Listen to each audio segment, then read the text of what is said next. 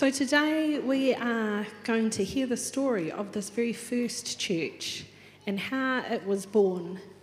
And I think there's these incredible hints in this story that, as we hear from the Bible, that tell us what the early church and the early followers of Jesus were like. And so Lucas, who's just left, is going to come. He is going to be reading today the story of this very first Pentecost. On the day of Pentecost, all the believers were meeting together in one place. Suddenly, there was a sound from heaven like a roaring of a mighty windstorm, and it filled the house where they were sitting. Then, what looked like flames or tongues of fire appeared and settled on each of them. And everyone present was filled with the Holy Spirit and began speaking in other languages, as the Holy Spirit gave them this ability. At that time, there were devout Jews from every nation living in Jerusalem. When they heard the loud noise, everyone came running, and they were bewildered to hear their own languages being spoken by the believers. They were completely amazed. "How can this be?" they exclaimed. "These people are all from Galilee, and yet we hear them speaking in our own native languages." They stood there amazed and perplexed. "What can this mean?" they asked each other. But others in the crowd ridiculed them, saying, "They're just drunk, that's all." Then Peter stepped forward with the 11 other apostles and shouted to the crowd, "Listen carefully, all of you, fellow Jews and residents of Jerusalem. Make no mistake about this. These people aren't drunk, as some of you are assuming. 9 o'clock in the morning is too early for that. No, what you see was predicted long ago by the prophet Joel. In the last days, God says, I will pour out my spirit upon all people. Your sons and daughters will prophesy. Your young men will see visions, and your old men will dream dreams. In those days I will pour out my spirit, even on my servants, men and women alike, and they will prophesy. And everyone who calls on the name of the Lord will be saved. People of Israel, listen. God publicly endorsed Jesus the Nazarene by doing powerful miracles, wonders, and signs through him, as you know well. But God knew what would happen, and his prearranged plan was carried out when Jesus was betrayed. With the help of lawless Gentiles, you nailed him to a cross and killed him. But God released him from the horrors of death and raised him back to life, for death could not keep him in its grip. So let everyone in Israel know for certain that God has made this Jesus, whom you crucified, to be both Lord and Messiah." Peter's words pierced their hearts, and they said to him and to the other apostles, "What shall we do?" And Peter replied, "Each of you must repent of your sins and turn to God, and be baptized in the name of Jesus Christ for the forgiveness of your sins. Then you will receive the gift of the Holy Spirit. This promise is to you, to your children, and to those far away, all who have been called by the Lord our God." Those who believed what Peter said were baptized and added to the church that day, about 3,000 in all. So here's this remarkable picture of the early church, just a ragtag bunch of people who've been following this guy Jesus around. They've seen him do miracles and heal sick people. They've seen him welcome the people on the margins and the outcast. But then they watched him be crucified, and their hearts were shattered as this man that they thought was going to bring hope to their nation was destroyed. But then 3 days later, he comes back to life, and they're filled with joy. But it is not until this day of Pentecost, when they are filled with the very power of God, that they have the courage and the strength to then go and explain to people, this is what is happening in our world.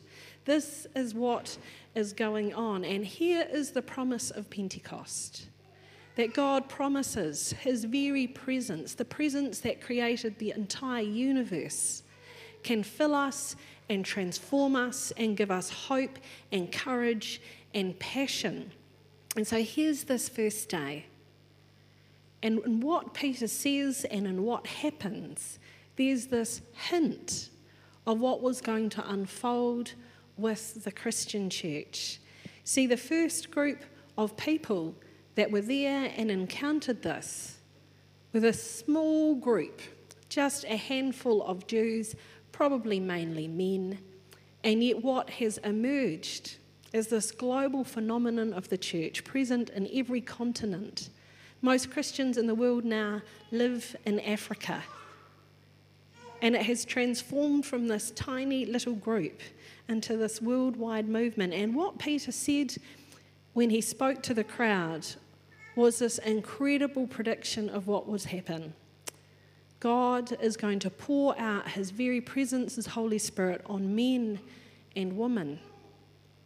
And this was radical for that day, where women were considered subordinate, where men were the patriarchy and ruled everything. God is going to pour the Spirit on men and women alike. And God is going to birth dreams and visions on the old and the young. And then this incredible thing happens where these early disciples go out and they begin speaking different languages. So everybody who is gathered in this place from all around the Roman Empire hears the story of Jesus in their own language. And from this is birthed this incredible multicultural phenomenon where people all over the world are choosing to put their trust in Jesus. Here is this radical new community where it does not matter if you're male or female, if you're old or young. It does not matter what ethnic group you are in. You are all privileged in God's community, this new community where Jesus calls into being. All have equal standing. All are children of God. All are valued and treasured. And it's interesting. In the first and early church, when they baptised people, there was a creed that they said that captures this, and it's quoted and referred to quite a lot in the New Testament. Paul writes in this passage in Galatians, "For you are all children of God through faith in Jesus Christ, and all who have been united with Christ in baptism have put on Christ, like putting on new clothes." And here's the creed: there is no longer Jew or Gentile, slave or free, male and female, for you are all one in Christ Jesus. Here is this radical new community. You are all treasured, you are all welcomed, you are all valued. And in 2 other letters, Paul writes to some of these early Christian communities, one of the first followers of Jesus. He writes again and again the same thing. The human body has many parts, but the many parts make up one whole body. So it is with the body of Christ. Some of us are Jews, some are Gentiles, some are slaves, and some are free. But we have all been baptized into one body by one Spirit, and we all share the same Spirit. And a third time, put on your new nature and be renewed as you learn to know and become more like your Creator. In this new life, it doesn't matter if you are a Jew or a Gentile, circumcised or uncircumcised, barbaric, uncivilized, slave or free. Christ is all that matters, and he lives in all of us. And so here's this radical new community. It has to be stated again and again and again because human nature probably hasn't changed. We end up hanging out with people like us. We end up replicating the patterns of the world around us. We end up recreating these ladders of hierarchy with certain people at the top and others at the bottom. And yet there's this promise and this command. Now you are part of Jesus' new community. You are all one. You all have the same Spirit of God in you. You are all equal. All that matters is Jesus in you. So today we gathered around the baptism pool and we welcome 2 new members, and here is the promise and the challenge. We are all equal before God. We are all loved by the Creator of the universe, and we are called to express this love to the world around us. As the early church spread, it became this huge challenge to the community around it. The early church was known as the people who loved their enemies and welcomed them. And it confused people in the Roman Empire around them. How can they love their enemies? How is this possible? And the early church gathered children that had been abandoned by their family. And often in the Roman Empire, this was girls that were deemed by the patriarch of the household not worthy. And they were left out on the doorstep. And it was the Christians who gathered them up, who adopted them into their family and cared for them. This was a new community that said all people are valuable and welcome. All people are loved by God. And this was a challenge to the world around them. There's this activist in America called Shane Claiborne, and he observes this: the first Christians are the new sign of God's Spirit, a community that is as diverse as creation itself, as unique as the fingerprints we leave and the DNA we're made of, but as a community that understands each other amid our diversity, each as children of God. I heard a rabbi say that it is the nature of the empire to create sameness, like coins and buildings and houses that all look just the same. But if uniformity is the imperial brand, diversity is the mark of God's creation. We've seen this in our world, we see this in New Zealand as the colonising forces of the British Empire came through. There was this desire to make everyone the same. And it became for a while illegal, or at least kids would get punished if they spoke Māori, te reo in the classroom, as the empire came and tried to crush and make everyone the same. And it is no accident here in this church that we choose to sing a lot of our songs in te reo, because we think this is the spirit of Pentecost. God came and said all are valuable, all are welcome. God made this effort at Pentecost that all languages would be spoken, that all would understand God's love for them in their own language. And this is a pattern that has happened throughout history, and it's a pattern that happens in empires today. As ruling powers say to minority groups, you cannot speak your own language. We will not treasure your language, your culture in our world. We can see it in New Zealand when people say that they've been on a bus and they've been speaking their own language to someone sitting next to them. And someone will say, if you're in our country, you have to speak this language. And there's this desire, I think, for people to say, you have to be like us. You have to be the same as us. And the story of Pentecost and the story of the early church is one that challenges us and is as relevant today as it was back then. We are called to proclaim that God is the good news. God loves us. Jesus came to set us free, to bring us hope to all people, to welcome everybody, male and female, old and young, people from every culture. God loves us. God wants to welcome us into his family.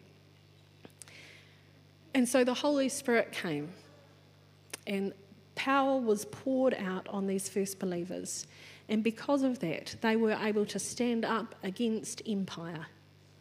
They were able to stand against the predominant values and the culture around them.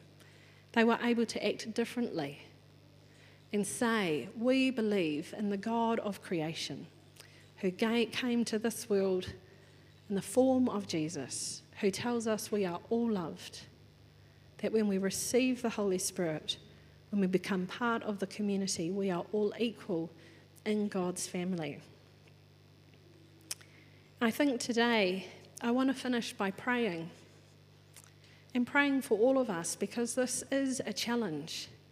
How do we live out this gospel proclamation that we are all loved? How do we live it out in our own lives? How do we live it out as a church community? How do we find the power and the strength and the courage to stand up against the world that tries to make us all the same, that tries to tell us what's important? So as we finish this part of the service, let's pray together, and I'm going to ask the Holy Spirit to speak to us. And for some of you, this will be the first time you've ever been in a space where this happens. You can just relax and listen. What does God want to say to us? What does God want to say to you today? As we join together to celebrate the birth of his church, this radical new community. So let's pray together. God, you are the God of all creation, the creator of all things. And yet you love us. You know us by name. You called us into being. And you want to speak to all of us in a language we understand, to communicate that you would not stop at any length to show us that we are loved, that we are forgiven, that your arms are open wide to call us home. Holy Spirit, we thank you for your empowering presence that can reveal this love to us, that can soften our hearts, that can challenge us, that can give us courage, that can call us to brave new endeavours. So on this Pentecost, more than 2,000 years after the last one, we pray, Holy Spirit, come and speak to us again. Empower us. Give us a taste and a sense of God's incredible love for us. We welcome you, Holy Spirit. Come and speak to us.